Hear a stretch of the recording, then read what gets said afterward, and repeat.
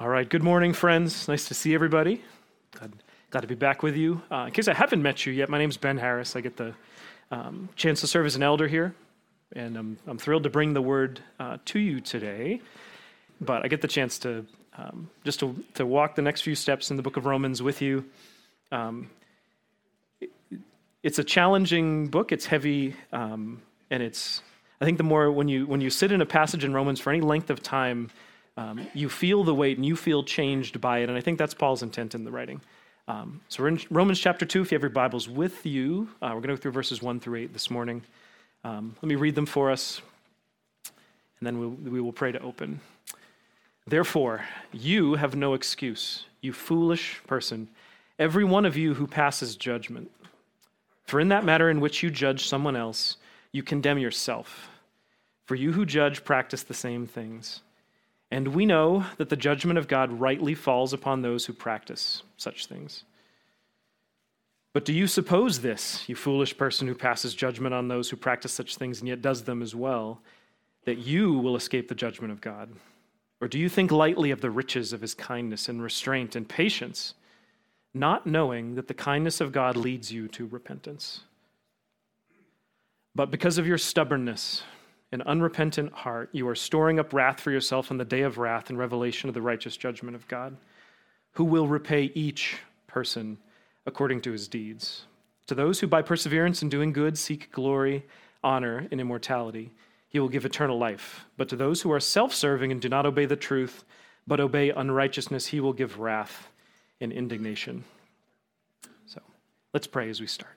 Lord, thank you for the truth. We can trust fully that what we hear from Scripture in the words that you've revealed to us, that we see who you are, we see the truth of reality. Help our hearts to be soft, that we would not fracture under the weight of this, that you would come alongside us, love us, but yet show us the truth of where we need to change, where we need to repent. And might that be known of us today. In Jesus' name, amen. Okay, so getting into it, this series has been titled Rightly Related to Relate Rightly, is sort of the working title we've been going through here, and it has to do with Paul's letter to a church in Rome that couldn't rightly have a relationship, it would seem, with anybody. Right? They would look outside the church and cast judgment on them. Inside the church, they would divide into groups of people who liked each other and didn't like each other. This was not a church that looked as though it was filled with people who looked like Jesus. And so Paul brings this pastoral epistle to them and says, you have to hear this and you have to change. Now, we've just walked through chapter 1 at a bit of length. And it's important because Paul lets us know what reality is truly like. Right? If you want to know, the question has always gone, what is humanity? What are people truly like? Paul lays it out for us. And it's fairly damning, and I use that word with the fullness of the definition, right? It's something that really can condemn. We suppress the truth and unrighteousness. And as I read through this, and I oftentimes try to do this when I think of how to teach something, is how, if Paul was standing where I'm standing and I was sitting where you're sitting, and I'm hearing him say this, what would I be thinking? And if you read through chapter 1, there's so much of it that we probably agree with. Paul would say, yes, humanity has suppressed the truth and unrighteousness, and I would probably nod and say, amen, keep going, Paul. And people are full of malice and envy. I'm like, yeah, I know all those people too. And we'd keep going, and we'd get to the end of chapter 1, and this is what is frightening. And then Paul turns the camera. He says, but you, and now the focus has shifted. David's pointed out before that if you look at the pronouns that are used in the Greek language here, chapter 1 is very much full of they, them, those, right? So you can sit, hear it, and look outwards and think, okay, this applies to everybody out there. And I always imagine that you can see more of Route 2 from this building than you can, but I was imagining looking out the window and being like, like see him drive by, yep, full of envy, huh? It looks like, yeah, I see him there. But that isn't the heart that Paul allows us to have here. And it's funny, the week when you're preparing to teach, all of a sudden these sermon illustrations just come up in your life, and you're like, wow, that was kind of a neat addition. And as we thought at the end of chapter 1, If you've been to my house, we have the end of chapter 1 here. And just as they did not see fit to acknowledge God, this is talking, Paul's addressing the world here. God gave them up to a depraved mind to do things that are not proper. People having been filled with all unrighteousness, wickedness, greed, and evil, full of envy, murder, strife, deceit, and malice. They are gossips, slanderers, haters of God, insolent, arrogant, boastful, inventors of evil, disobedient to parents, without understanding, untrustworthy, unfeeling, and unmerciful. And although they know the ordinance of God, and those that practice such things are worthy of death, they not only do the same, but also approve of those who practice them. We read that and think like, yes, it's a very dark assessment of humanity. And if you have little children, you see shades of this at points. And I was thinking of if you've been to our home, I think we have a feature in our house that I think is required for every home with little children in it. And it's there's a set of hallways that connect in like a circle. Because what it creates is I call it like the Harris circuit. It's almost like a racetrack. And so if they're ever bored and it's too cold outside, what they'll do is begin to race around it. And I can sort of sit on the couch and I imagine I have a bowl of popcorn and I'm hearing all the sound effects, all the turns are going along, and I'm replaying what an announcer would say in my mind, watching the kids race around. Now where this comes out is when, this is why you're not allowed to race a car on a public road, is because there are obstacles in the road. And so we have a 1-year-old who just plays that part so beautifully. And several people this week, I guess I don't notice anymore, several people this week, she had a bruise on her cheek. And a few people said like, oh, did she fall? And what happened? And I was like, oh, I got a story about what happened. This occurred during the latest iteration of the Harris 500. In the you can imagine the kids running around, tires squealing, kids flying off the corners into things. And you imagine one of the kids running along, and this is how I picture them running all the time. They're running along, and they come alongside the little obstacle, and they notice, and all of a sudden, out comes the elbow of malice, and it goes into the head of the little one, and down she goes.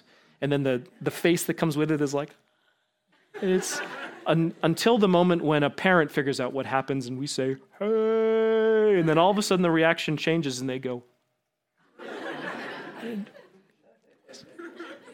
right, I was reading Romans 1, and I said, I've just seen like 8 parts of this. I've seen malice, envy, deceit, spite. It's all here, and it occurs, and so it's not hard to find that this is true. Now, what was immediately convicting is when you read on, we'll see why this gets difficult, is that all of that is true in all of us as well. And that's the point that Paul is going to bring out this morning in chapter 2. I hope one image you can keep in your mind this morning is that of clay. And I'm if you get to know me, I am not an artistic person. Stick figures are as far as my art skills have ever gone, and probably will ever go. But I had the smart idea once recently to bring home some clay for an activity for the kids to do, and boy, did it take a while to get it like pliable. Right? If you've ever used like clay right out of the box, you clonk it down there. It's more like a rock than clay, but you have to work it. Right? You have to compress it, go back and forth. Eventually, it gets soft. And I was thinking of clay, and then wouldn't you know, God provided an even better example for the sermon this morning. Is we made hamburgers last night at our house, which I love a good burger. I like to make them with the fresh ground beef. And I pulled the ground beef out of the fridge and put it on the counter. And I'm like, it's been in the fridge for a day or two. It must be defrosted by now. Pull it out. I put it in the bowl, and I realized the middle of it is still ice hard. And I went to myself like, okay, you can't cook this. What are you going to do? And so literally you had to spend a few minutes like turning it over and pressing it and shaping it just to get it to something where you could create a burger patty, where you can make a good hamburger from it. And so I hope that when we read through this, you can picture that the Lord in a loving way is doing the same thing to the hearts of all of us. That when he confronts with conviction, that's his goal. It's not to destroy you, but he's going to soften you so he can shape you into something that you need to be, that you're currently not. That's the process we talk about as sanctification, right? And it hurts. If you've ever been pressed and prodded, you don't like it, right? I oftentimes will, it's just I hope it's just a season. One of our children will climb into bed in our home with us, and prod me fairly consistently through the night. And I immediately realized, like, I don't like this at all. Right? I'd rather you not be here. And so I'll pick her up and put her back into her bed. But we don't like it. But I tried to think, like, Lord, is this for my good? And I'm like, okay, can I use this moment to pray? It's 3:00 in the morning. I don't want to be awake right now. But we need this prodding. That's what a loving father will do. Say, like, you are not who you're meant to be yet, and I will prod out of love. So as we get into it, right, we know in chapter 1, the minds of people are broken and unfit.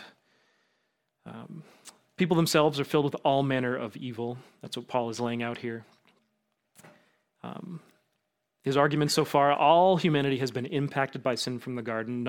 None escape this. There's no one outside of this verdict. Church in Rome was trying to figure out how to relate to people. Right? How do you relate to each other?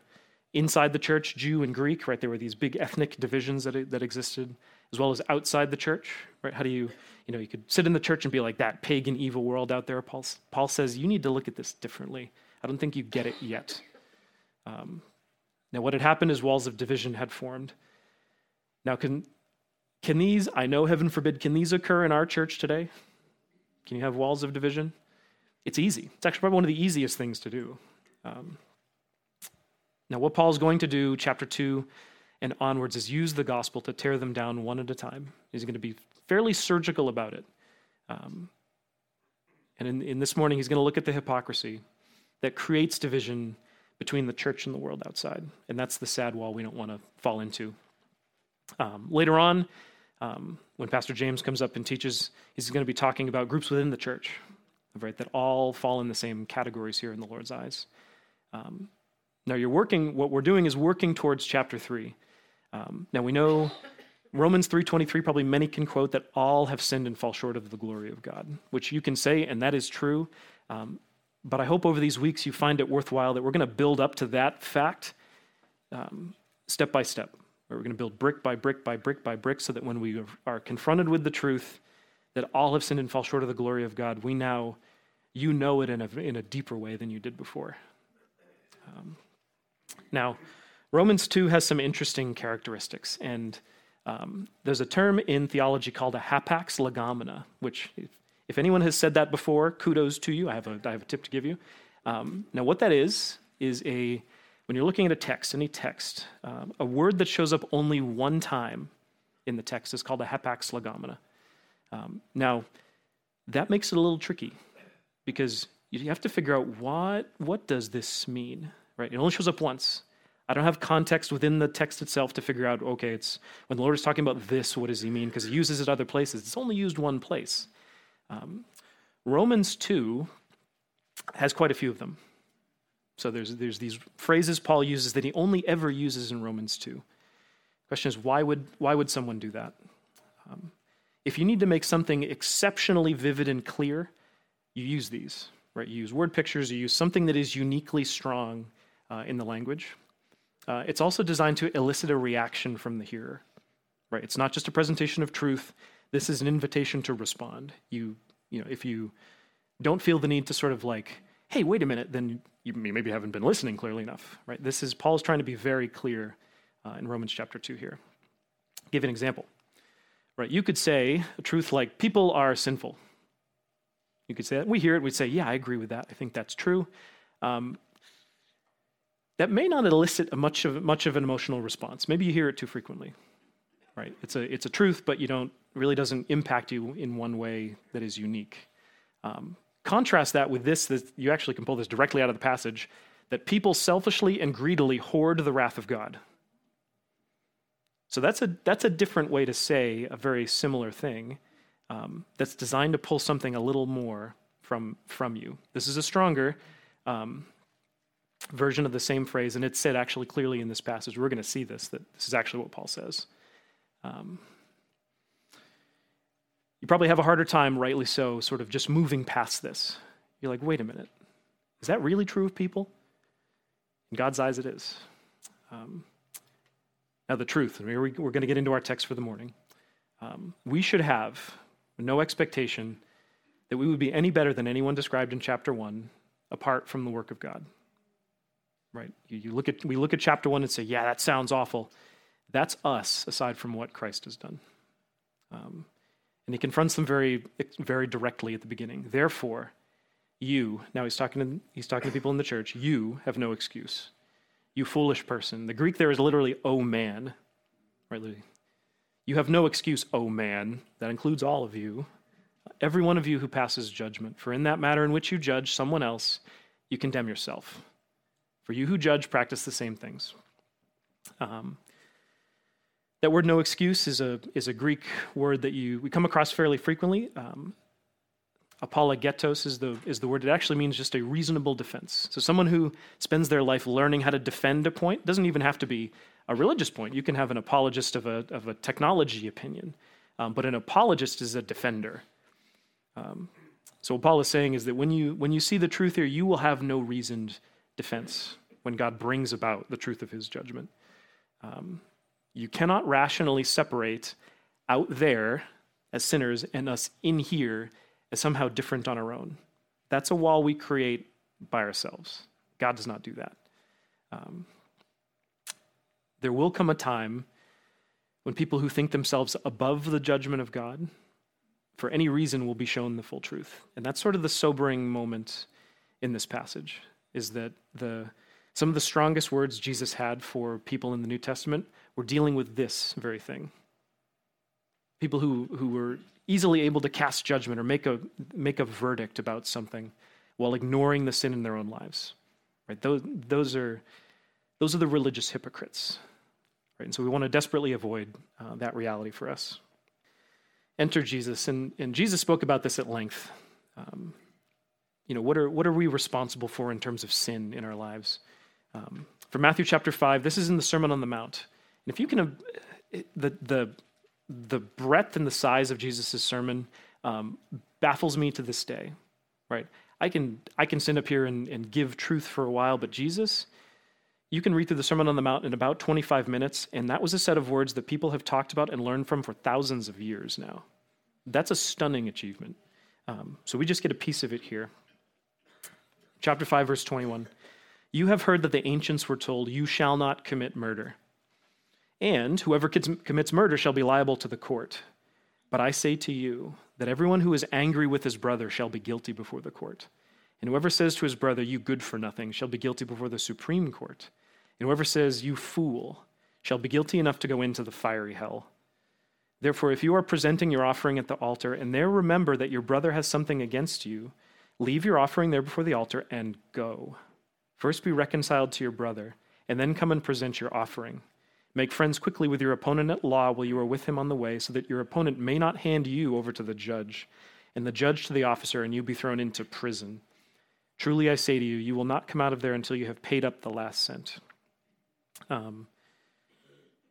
Thing to note here, Jesus does it, Paul does the same thing.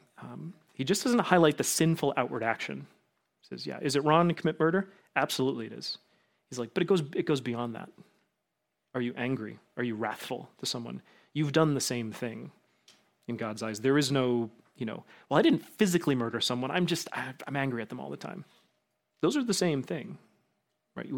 There's no separation here that we can use to self-justify that God lays out. Now, those you could do a sermon on the language Jesus is using here, sort of working its way up, assaulting someone's image, being angry with someone, calling them a good for nothing or calling them a fool, are deeper and deeper circles of who they are, right? So when you begin to hold those opinions and say those things, you're not only, it's the equivalent of murder. You wish that they had been murdered, as long as you didn't have to do it, right? There's a strict verdict here. And that last word, fool, there is the Greek word moros. That's the word we get in English. The word moron comes from that. So I don't know if that's part of your vernacular. It's been using that word for people.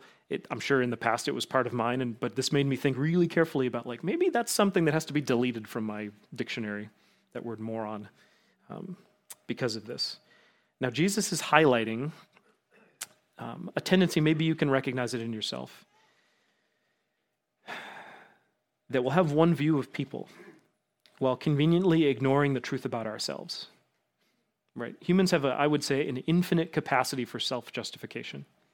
We can say, it's wrong what you're doing. I do that, but a little version, and mine's okay, but yours is not, right? There's this we have this amazing ability to self-justify. Well, I deserve it. Did you hear what they said to me? I should be able to do this. It makes me feel good. That's what Jesus condemns outright, and so does Paul. That's not okay. You can think of how this might sound at points. How does this sound in our lives? This could it doesn't have to be murder, it doesn't have to be lust or anger or anything like that. It could be, I tried to think of how would I quote this? Someone might complain about someone, this person spent all that time talking about themselves and never even asked about me, ... And then in the next sentence, you might say to someone whoa, let me tell you about me, right? Those are the same thing. I can't believe that this person would, ... And, well, no one's hurt by my little habit. I do it. No need to bring it up before the Lord, right? There's this, we have whatever language we use, the heart there is the same. Justice for you, mercy for me. Justice for you, mercy for me. And what I did just as an experiment this week, I went over to ChatGPT, and I asked it to write me examples of this.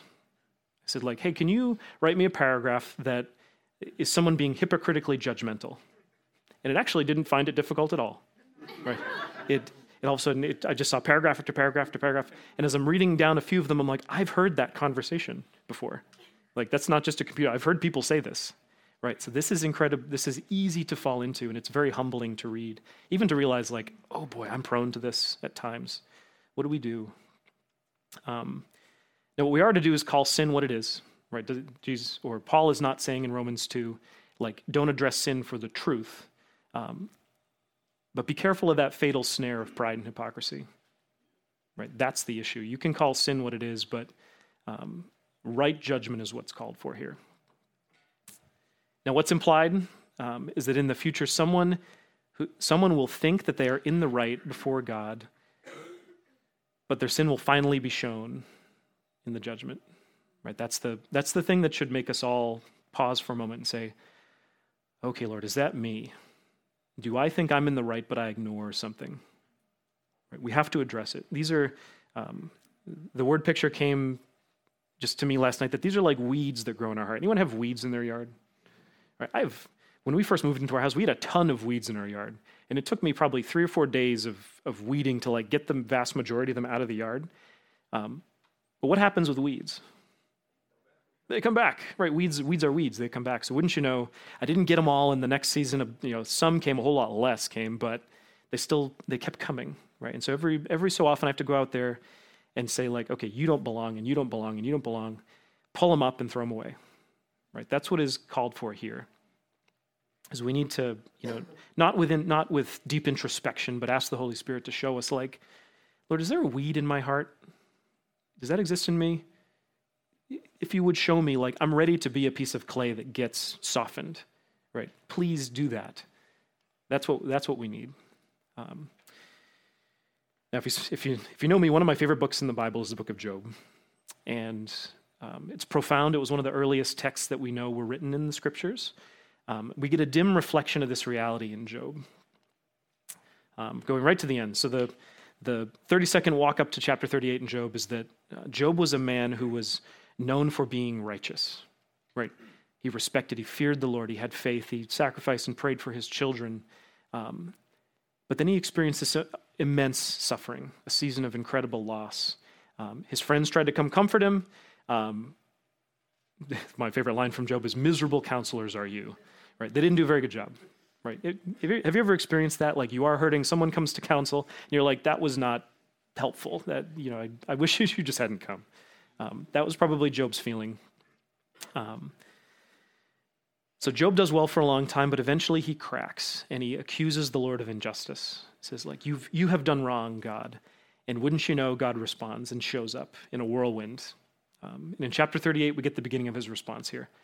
"Then the Lord answered Job from the whirlwind and said, 'Who is this?'" He knows who it is, but "who is this who darkens the divine plan by words without knowledge?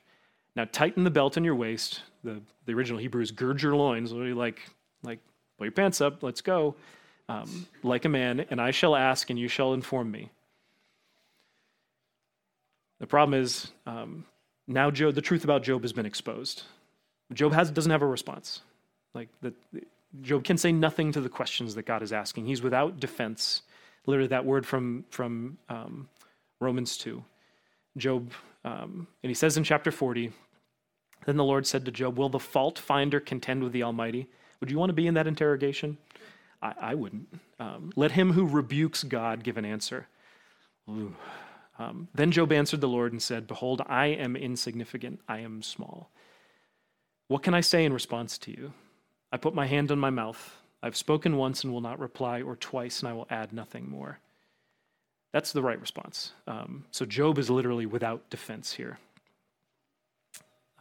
This goes on a little further. God isn't done with him after this one-time interchange. He's got another round, 2 more chapters. Ask some questions that no human could answer. Where were you when I did this? What do you know about these things? Finally, Job realizes and gets to the truth, which I think is instructive for us. In chapter 42, in verse 1, he says, then Job answered the Lord and said, I know that you can do all things. So we should start there. And that no plan is impossible for you. And he's quoting the Lord here, who is this who conceals advice without knowledge? Therefore, I have declared that which I did not understand, things too wonderful for me, which I did not know. Have you ever done that? You've said something and realized, I sounded foolish. I should not have said that. That's Job, and he's in God's presence as he's saying it. Quotes him again, please listen and I will speak. I will ask you and you instruct me. He's telling Job, if you're so smart, you tell me what to do. I have heard of you by the hearing of the ear, but now my eye sees you. Therefore I retract and I repent, sitting on dust and ashes. That is one of the better biblical descriptions of a humble, repentant heart that I think I can find at the end of the book of Job. That the right response to seeing the Lord is, when God shows up in the scriptures, the response of most people is not yay, here's the Lord. It's usually, I'm about to die, right? Like this, you see him in his glory and his holiness and realize that I am out of place. This isn't right. And when Job sees the Lord, which is in a whirlwind, he didn't see God in his form, the truth of who he is becomes really clear. Job desires to retract. Here, literally, the Hebrew means he hates himself. I wish I could fold myself up and put myself away. And he repents. He's grieved at what he has said. Now, Paul is doing a very similar thing in Romans 2. He's pointing out that you have misunderstood much of the gospel, much of who Jesus is, and I'll tell you how I know that about you. So he gives him a number of tests we're going to walk through. In verse 2, though, he highlights a truth. We know that the judgment of God rightly falls upon those who practice such things. It's easy to agree with that. So should God judge sin? Yes. We want that. We depend on that. We depend on God's character for that. Those are the sins referred to in chapter 1. But at this moment, here's where we have to be careful. The wall can go up. Yeah, God, you should judge sin, but just not my sin. Right? You should judge all the sins, but just could the microscope skip over me? Could I get out of line and get in the fast lane? Is there a way I can avoid this? We look out the window. I was thinking of it here. You read the news, you read social media. It's so easy to think, I was thinking this morning, we're almost baited into doing this, of those lost people out there, right? There's this distinction that gets created. And what happens if we're honest? I have to be honest with my own heart. The judgment flows from the heart, and sometimes it comes out of our lips, right? That's we begin to say it. It's not just the heart that it exists in the heart. It now comes up and out, right? And what's in our heart is exposed, right? Now, I hope that one of the things I do in the profession I have, and then when I'm up here teaching, is sort of look around and read body language and if anyone's sleeping and all these things. And I think that if we're honestly listening, our body language at this point should be I feel kind of small and I wish I could fold myself up, like Job probably felt. And I think that's right for us, to be there for a moment. But by the end, fear not, we're going to remind ourselves of the hope that we have, right? There's a greatly more powerful hope that provides rescue and escape from this, which is what we need. So we know that the judgment of God rightly falls upon those who practice such things. God is right to judge, and he will judge fully and completely. This happens other places in Scripture. But Matthew chapter 23, verses 13 to 36 is one of the longer discourses that Jesus has with the Pharisees. And these are the religious leaders who are like the personification of this hypocrisy that we see. And it's easy to say like, oh, the bad Pharisees over there. But like, look back. Like, our hearts have those Pharisaical tendencies, right? This religious observance tradition. I'm a few ladder rungs higher than you.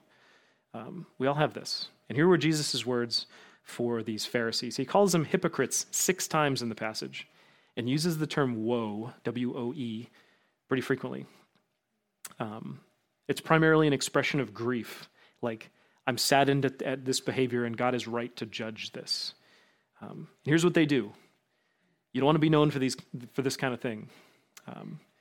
The Pharisees, Jesus tells them this is what they do. They shut up the kingdom of God and do not enter, and they keep others out. Right? Not only did they not go in themselves, it's like, you try and keep others away. Right? That should be a horrifying thought. Like someone says, I want to know Jesus, and by our actions and our hearts, we sort of keep them from the truth. Heaven forbid we ever do that. Right? That's a horrifying reality. The Pharisees travel far to make disciples, right? They go and find acolytes. And Jesus says, the disciples you make, they're even worse than you, right? You create even more evil by what you're doing. They provide religious ladders, right? Do more, get to level 2, get to level 6. But they understand nothing about who this God is. They tithe the smallest detail, right? I think old Jewish tradition says the Pharisees actually tithed out of their spice rack. They would open up the dill, the cumin, the mint, and they'd give a tenth of it as part of the tithe. But they remain in their hearts unjust, unmerciful, and unfaithful. Right? And God in the Old Testament is very clear. He's like, do the greater things. Be just, merciful, and faithful. He's like, that's what you're called to. The Pharisees observe outward cleanliness. Right? They show up in their Sunday best. Right? They're well dressed, they're well respected, they have every hair is in place, but inward is a different reality. Their hearts are unclean. They appear beautifully, but death is flowing from the inside. Now, I don't know. We look at the Pharisees and say, "Yeah, that sounds bad," and I don't mean to hammer down. I'm not directing this at any individual person. This is just the truth that's like this is that spotlight that's going to find the weed in you, and we need it. Right? We need this medicine if we're to be soft and for God to use us fully. And the last phrase he gives them is that he highlights their belief that the modern Pharisees would look back at their forefathers, the ones who killed the prophets, and say, like, listen, we've progressed since then. Like, I would never do what my great-great-great-great-grandfather did. I wouldn't do that. And Jesus says, you have no reason to expect that you're any different. And you know how he knows that? Because not too much longer later, they killed him. Right? So that same murderous heart exists in them. The root of all this played a part in the death of Jesus. And he calls them out clearly. In verse 3, Paul continues the thought. These 8 verses are not a tremendously complex thought, but I want to sit in it with you for our good. That's, I think, the goal this morning.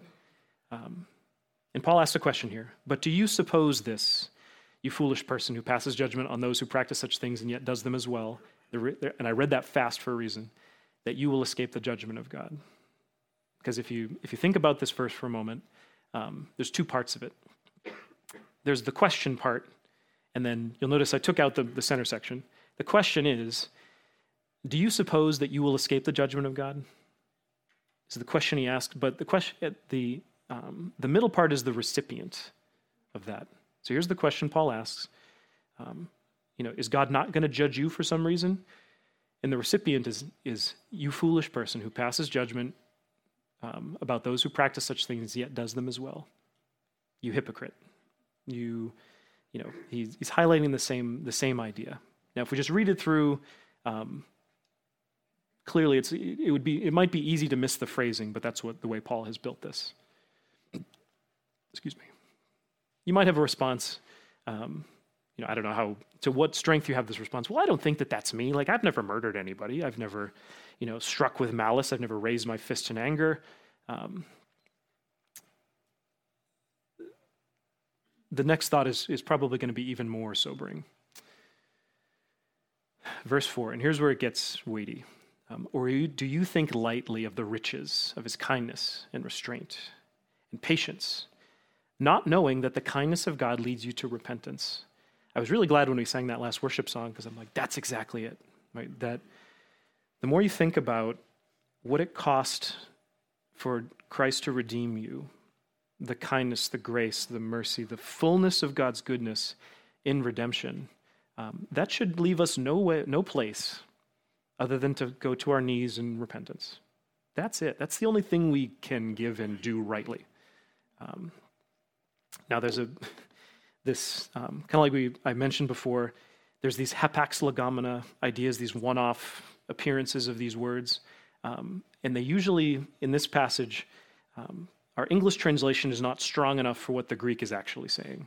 The word think lightly is the Greek kataphrones, which actually means to despise, to think against. It's not only like not considering, I'm actually actively opposed to understanding the fullness of this.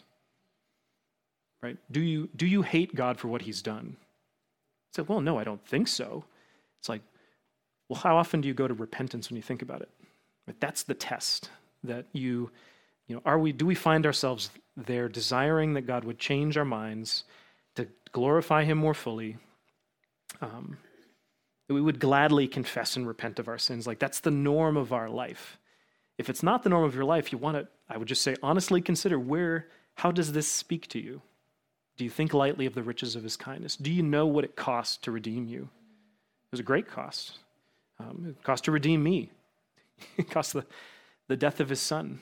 You almost don't want to think about that. Like, I don't want to consider the cost because it's too much. But like, God's grace gave it freely, right? It was a huge cost, but out of love, he gave it. Like, so we have to be here. Understanding that cost should stop us in our tracks.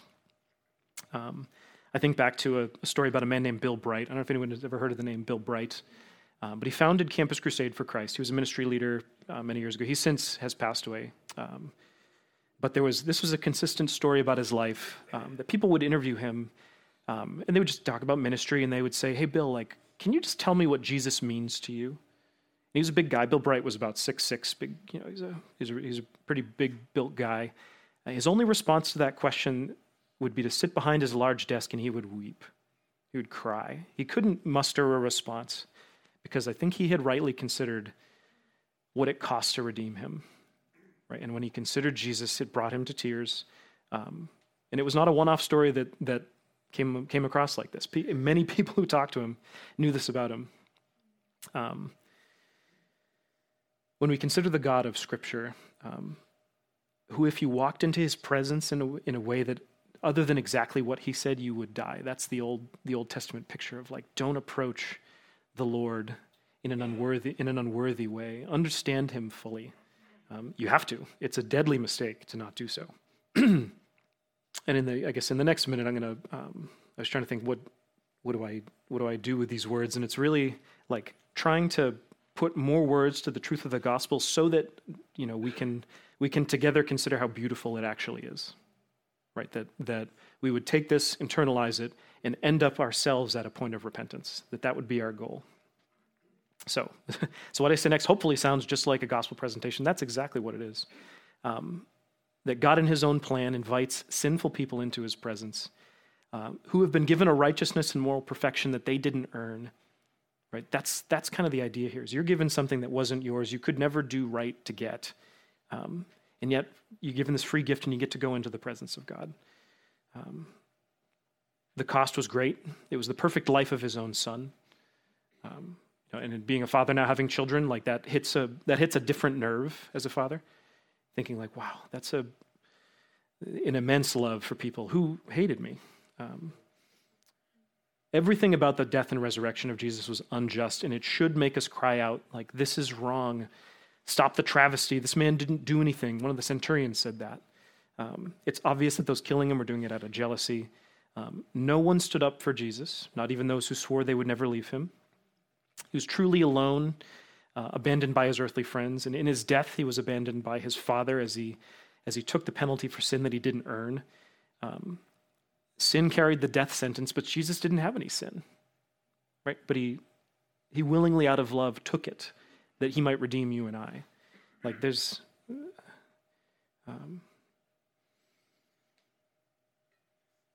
I wrote here. There's many combinations of words you could use to express that, and here at New Life we talk about an idea we call gospel fluency, right? So when you talk about the good news in the Bible, what words can you use to describe that? And there's many ways you could construct the phrasing to say this is the good news about Jesus, but we want to keep practicing so we have many of those in our minds and in our hearts to give. That's the key, and it's not just to give it to people, but it's to remind ourselves of this, right? That the cost to buy me was great.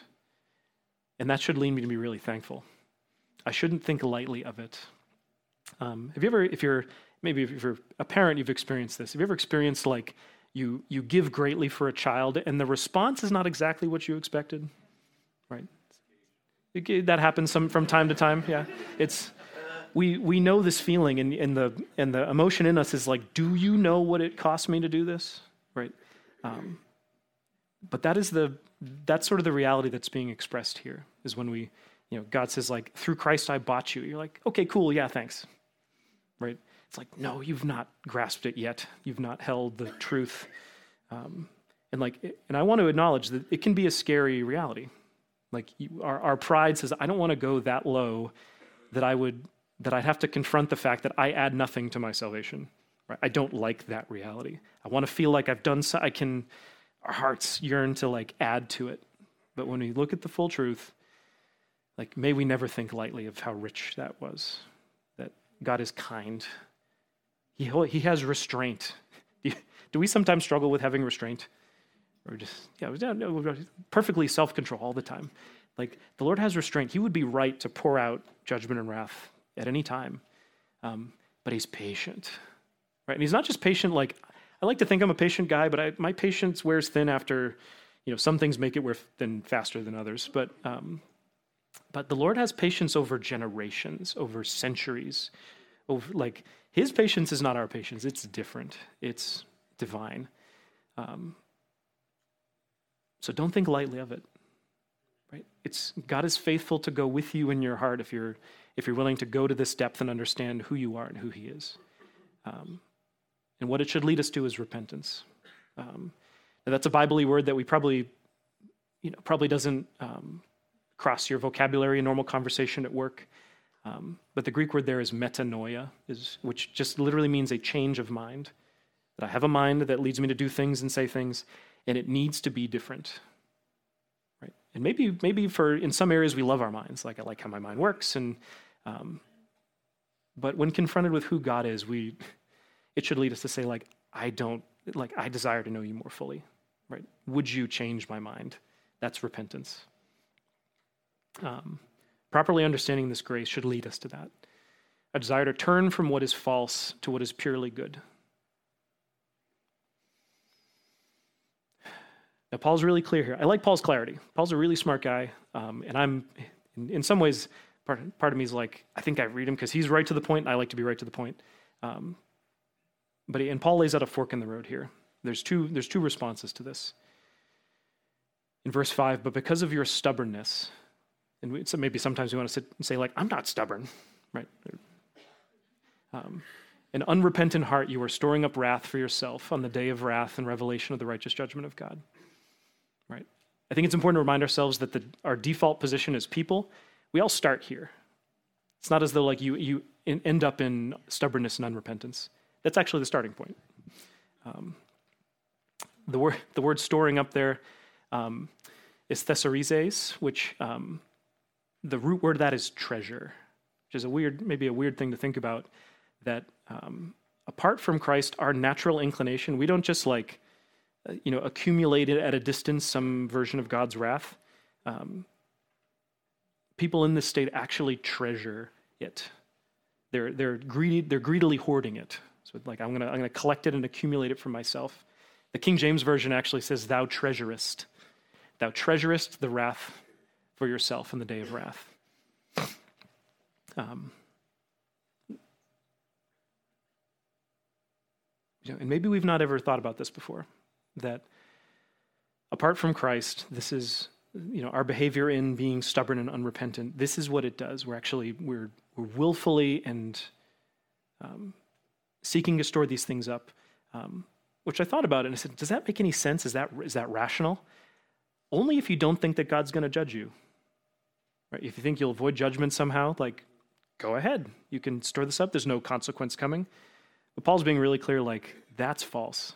There's a consequence coming, right? And you need a recompense for that. There has to be some other way to get out of this. The other fork in the road here, Paul leaves no room for this kind of thinking. And the next 3 verses talk about all of what God will do in response to the deeds of all people. Verse 6, who will repay each person. Now, interesting question is like, what does each mean? Just means each. Everybody. Each person, according to his deeds. To those who by perseverance in doing good seek glory and honor and immortality, he will give eternal life. But to those who are self-serving and do not obey the truth, but obey unrighteousness, he will give wrath and indignation. You get 2 people described here. And this is consistent through Scripture. Scriptures do not divide people by race, gender, socioeconomic status, or any other characteristic. They are either in Christ or in Adam. That's it. There's the 2 distinctions that we get here. Talking about the first one. Perseverance in doing good to seek glory. We have to carefully define this, because what I want to make clear right at the beginning is this is not an invitation to work for your salvation. We'll talk about why. The Greek phrase here is ergo agathao, which just means good efforts, good works, good phrasing. Agathao is very general. There's a number of words for good in the Scriptures. Agathao is the biggest one, and it's defined as something that is good by its very nature. Right? So this kind of good is what proceeds from God. That's this good standard, right? Like you can have I had a good hamburger last night. This is a different good than that, right? I had it tasted good. This is something much larger and more perfect. And I tried to phrase it. I was like, if you're going to do something good, right? There are good things that we do. If we do them with wrong motives, it's no longer this description of good. Our hearts have stained what we've done, right? You can't have something that meets this definition of agathao if your heart is not right? You've sort of ruined it. You ever had someone do something good, sort of good for you, but you know that there's a manipulative note behind it, right? You're like, I'm not sure I want to accept this because I kind of know them, right? There can be this, we know people's hearts. And that's this idea here that something like that is not what's being described. You can't do this. So how do you accomplish something like this? How do you do good works that Paul's describing? You can't. This is not an achievable standard for you. But there is one who did. Right? This has been done, and you need that. So I want to be clear from before, this is not an invitation to work for your salvation. Right? The bar that Paul is setting here is way too high. It's like, do good works. It maybe is more explicitly defined as like, do divinely godlike things. Right? Now go ahead and try. It's not an achievable thing for us. In the next chapter in Romans, Paul makes it really clear. There is none who does good. There's no, not even one. Right, so again, I want to warn us against that. This is not to be confused for an invitation to do enough good that God would have to respond in some favorable way. That's not who God is. What we need is the credit of one who did these good works without the stain of sin on his heart. Right, and there's only one man who met that standard. And we know who that is. That was Jesus himself. The other fork in the road here. But to those who are self-serving and do not obey the truth, but obey unrighteousness, he will give wrath and indignation. Self-serving, this is a hapax legomena. This is a word that shows up only once. I was like, okay, what does this mean? Had to do a bit deeper digging to find any reference to it. It's used in ancient Greek, and what it describes is a mercenary. Someone who will meet their own ends regardless of the consequences. Someone who's paid to do a job and will accomplish it no matter the cost. Right? This is, you think about this might be a reference that would go over some people's head. Anyone see it was from the late 1990s, a movie called The Rock, action movie. So yeah, if you're an Ed Harris fan, yeah. So some of us have seen this movie, and it had a group of mercenaries in it who were soldiers, and they were big and tough and doing this cool work in the action movie. When things started to go wrong, their mercenary colors came out and they turned on each other and said, I need to get paid. Like all loyalty, every good thing about comrades in arms, all of that fell by the wayside because they were mercenaries. And I think that's a bit of the picture that Paul's talking about. Is like the other side of people is that they at their core are self-serving. They I don't really care what happens to anybody else. I will get my end. I will end up where I want to be. And my wife reminded me of a conversation that she had with our son recently, our 8-year-old. And he asked what hell was like. Which is an interesting question coming from an 8-year-old. How do you describe this in an 8-year-old? And I think my wife did a very precise and excellent job of talking about the separation from God, and then including there that if you let human nature be unconstrained, right? Like what is deep within people should scare us if we understand people, if we understand ourselves. Now imagine that unconstrained. Right? Everybody seeking only their own good. Everybody seeking, you would be afraid to leave your house in that case. Rightly so, right? You'd be terrified of this reality that you now live in. But God has supplied this common grace in His patience and His restraint to not let that run amok. That's what separation from Him looks like. Right? It should make us terrified. So we avoid this. But this is the word He uses to describe these people who possess this pride and hypocrisy, who think lightly on God's sacrifice for them. At the core, this is who they are. And I pray that that's not us. I really do. They do not obey. It's that apethousi is the Greek word. It means refusing to be persuaded. Right? They've been presented information, but says I will not believe that. I hear what you're saying. I will not be changed. Right? Refusing conformity. Here's the standard, this is the goodness of God. Say, I want nothing to do with it. It's a refusal to be persuaded. They do not obey the truth. They know, even presented at an intellectual level of who God is, what it cost to redeem you, and say no, thank you, I'm out. That's this picture. Now, not only do they not obey the truth, they positively obey something else. They obey unrighteousness. Same root word here, pethomonois. They're being persuaded of that which is not literally non-justice. Right? Unrighteousness there is adikeo. It's literally calling something that is wrong right, and something that is right wrong. They've reversed truth. They obey it. Right? They're persuaded by it that this is good. And last few words here on this particular verse. The temptation, this is the problem we're going to run into, is to say yes, God is right to He's right to judge this. This is in His goodness. How could He not? We have to approach this with hearts that are right. Now the word for God's wrath here is the Greek word orge, which when you think of wrath, you think of if you've seen a movie depiction of wrath of some kind, right? It probably looks a bit chaotic. It looks, highly,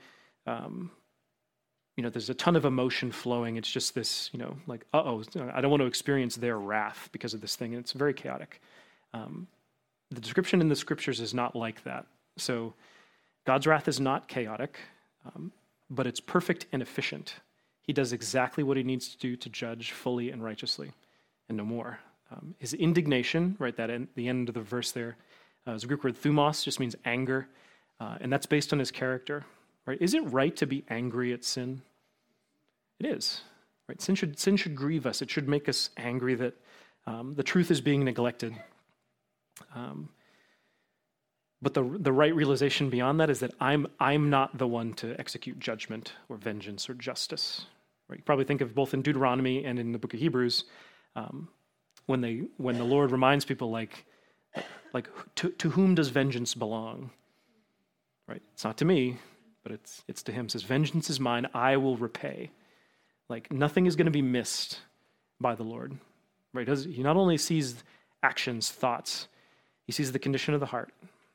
And that's what he will judge fully. So it's not, the picture here is not chaotic.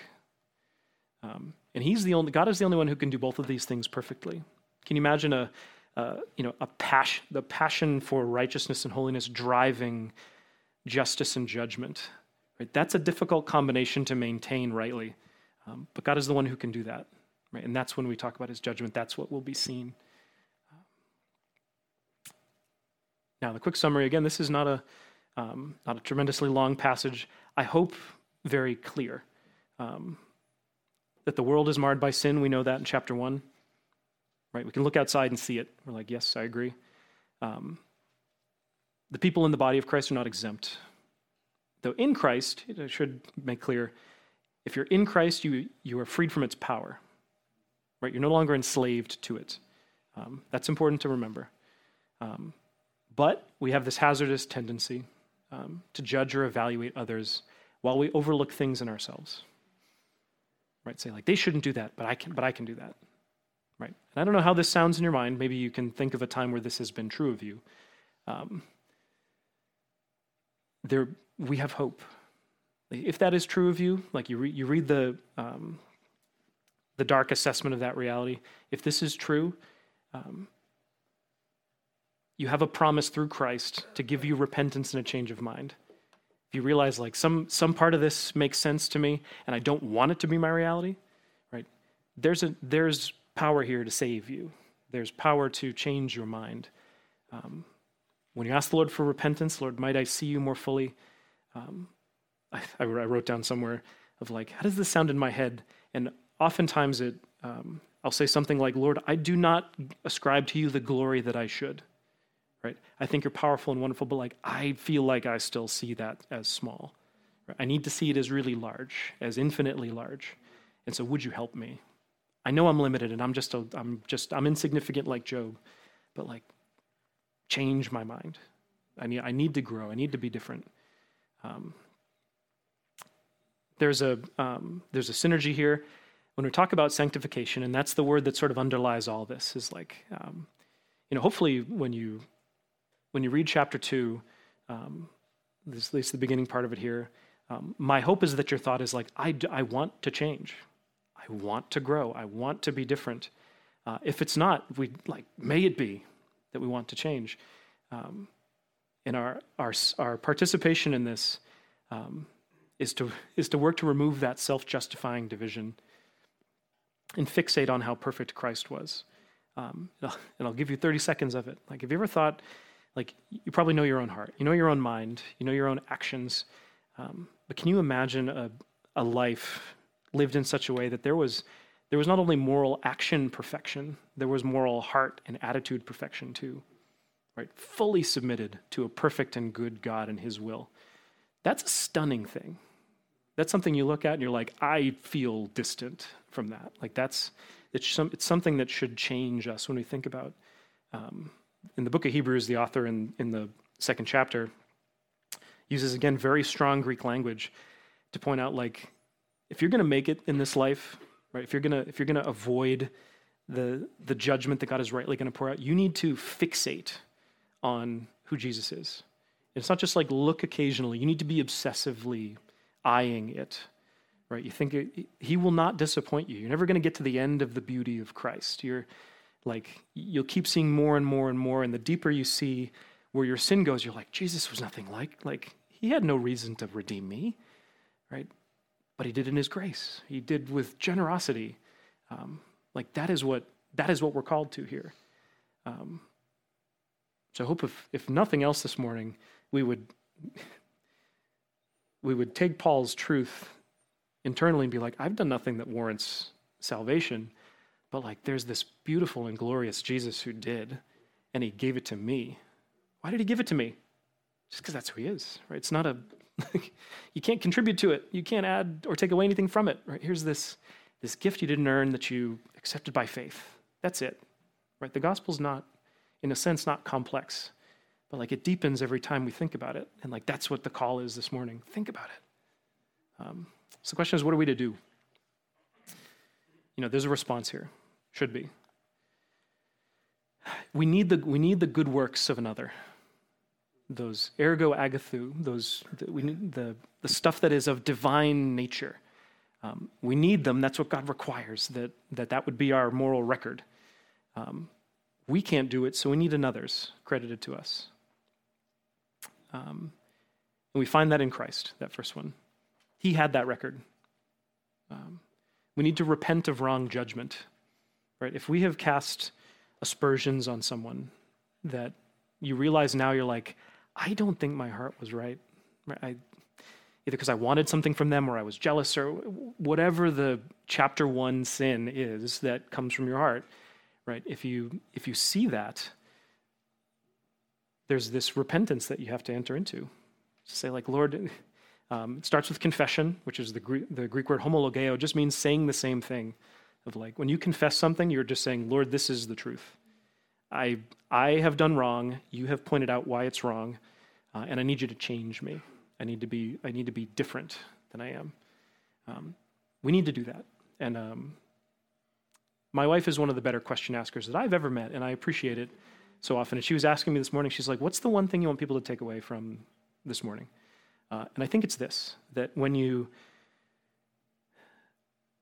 we think about Christ, we think about the accounts of his life, how it all led up to these 4 gospel accounts, and we have this moral perfection in this man who, for only the glory of his Father, would obey to the point of death for us, should lead us to repentance. Repentance should not be a thing that happens only when you've committed the grave sin, right? You I don't have to worry about these little ones, but once I've done the big one, then I'll repent. No, we repent of it all. Even the little ones. Lord, I know that was wrong. Change me, please. We need to judge rightly. God will not be mocked. I remember, I don't know if anyone has watched the old Saturday Night Live TV show. I was never up late enough to watch it when it was on, but watching clips, and there was so Judge Judy was this sort of TV judge who, I think she's still alive, Judy Scheinlin. But there was she would be giving judgment, and the Saturday Night Live actress would jump alongside and help her judge something. There was this picture of these 2 judges all doing, essentially casting down a judgment on something. God does not need that of us, right? He is sufficient to do all the judging. He doesn't need us to stand next to him and be like, yeah, that's right? Nope. So don't do that. It's tempting to say yeah, don't do it, right? That's because the fearful part is your heart may not be pure in that. God will not be mocked. And aside from Christ, there is no difference between a Christian and anybody else, right? You look at chapter 1, say, how dark and lost. Without Christ, that's me. That's just the truth. And it's all of us. Ask the Lord to change your mind, to humbly and with love invite people into the truth. Right? We present the truth out of love. That's the goal. This should not, when we're talking about doing this rightly, it should never lead us to hide ourselves in the church, right? To have a holy huddle, as Pastor David would say. It's that is not what's described here. We need to be people who have been humbled and clay softened enough that we go out and we're gentle with people. When we see sin, we call it for what it is, but readily acknowledge listen, man, I've been there. And I know the end of that road. Come to where the road is good and right. That's where you should be. We need our minds to be remade to practice right judgment. We need new minds. All judgment has been given to the Son. There is a judge, right? It's not me. Christ has been given that responsibility when he judges at the end. And Christians we are to make the truth known with humble hearts and gentle but persistent invitation. Right? You ever meet someone who's a humble man and he is persistently loving and pursuing? What should our heart's yearning be for people who are broken and lost? Not to say, like, oh, sorry, your sins, like those sins keep you like especially far from God. My sins made me a little far from God. Now I'm redeemed and I'm close, but your sins very much more distant. No, the heart is that, no sin has separated you fully. Like, come by faith. Come by faith. That's our call. So, will you pray with me? Lord, I find these words humbling. I know my own heart is not pure at many points, but you've provided a bridge and a way that we would know you. Your kindness would lead us to repentance. Lord, today would we not ignore the call to repentance. We would respond and we would trust you in the work that you're doing to change us, that we as a community would be marked by soft and gentle people who persistently draw to come to the truth. And that, Jesus, we would look upon your beauty and glory and be transfixed the rest of our lives. In your name we pray. Amen.